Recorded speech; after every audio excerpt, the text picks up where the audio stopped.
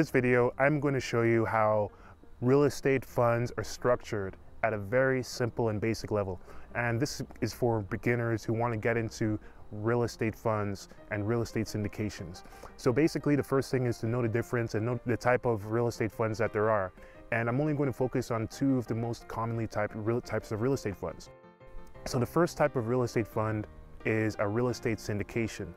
And a real estate syndication is really a type, some people categorize it and many people categorize it as a type of real estate fund that focuses on helping people buy one specific piece of real estate.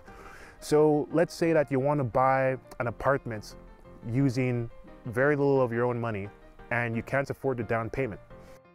Instead of using your own money for the down payment to buy real estate, some people create what is called a real estate syndication. And that basically helps people come together to put their money together to put on a down payment so that they can buy real estate.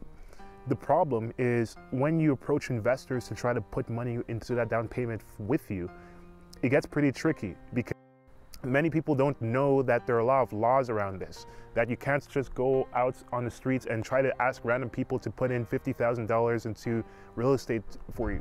There are actually laws against this because what if the investor doesn't get the money that they want and then they want to sue you? So that's why a lot of people, and you must create something called a private placement. A private placement allows people to put money into the down payments of the real estate for you. So to do that, to put money into the down payment so you can buy real estate, there are two ways of doing it. The syndication is really when people do it for one real estate deal at a time.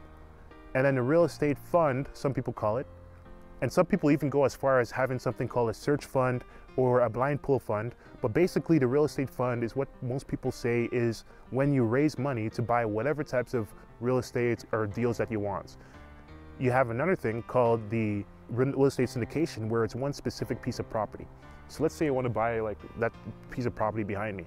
I'll create a real estate syndication, which involves talking to the there's something called the securities regulator. So talking to a bunch of people, who regulates private placements, selling investments to people who are just on the streets, who aren't selling investments to people basically.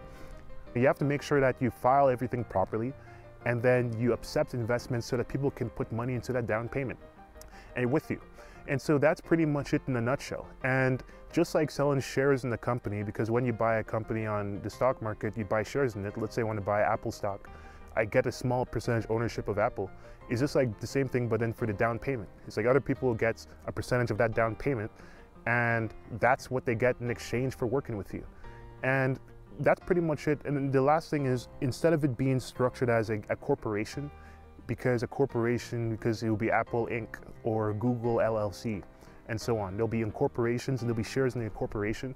Another main difference is that they'll be structured as usually partnerships. And there are two types of partnerships usually. There's a general partnership and then there's a limited partnership. The general partnership is when people come together and they take responsibilities in the day-to-day of the business. So it's usually the person who's raising money to buy the real estate who runs the general partnership. And then there's a limited partnership, which is another type of partnership that limits the liability that they have in the deal. So meaning that they don't take responsibility over the day-to-day. And so usually these funds are structured as a general partnership and a limited partnership. And the people that run the deal, the operators, the people that are selling the deal and then doing most of the work, they're called the general partners. And then they usually own the general partnership. And then the limited partners are the ones who are investing. They take shares in the limited partnership. And then the general partner uses the limited partner's money to go out and fix everything up, and then to buy the assets and to get loans, and then to fix the cabinets or to improve the business and improve the operations. And then they make more money, and then they give that money back to the limited partners so that people that own part share in that limited partnership can go on and actually get their money that they were promised. And so if this makes a little bit of sense and you want to work with our team to actually do this for you, make sure you head to raises.com. But if this is something that you want to learn, and make sure you continue watching the next video. It should be somewhere up on the screen, wherever the algorithm puts it up these days, and make sure you follow it so that you can learn more.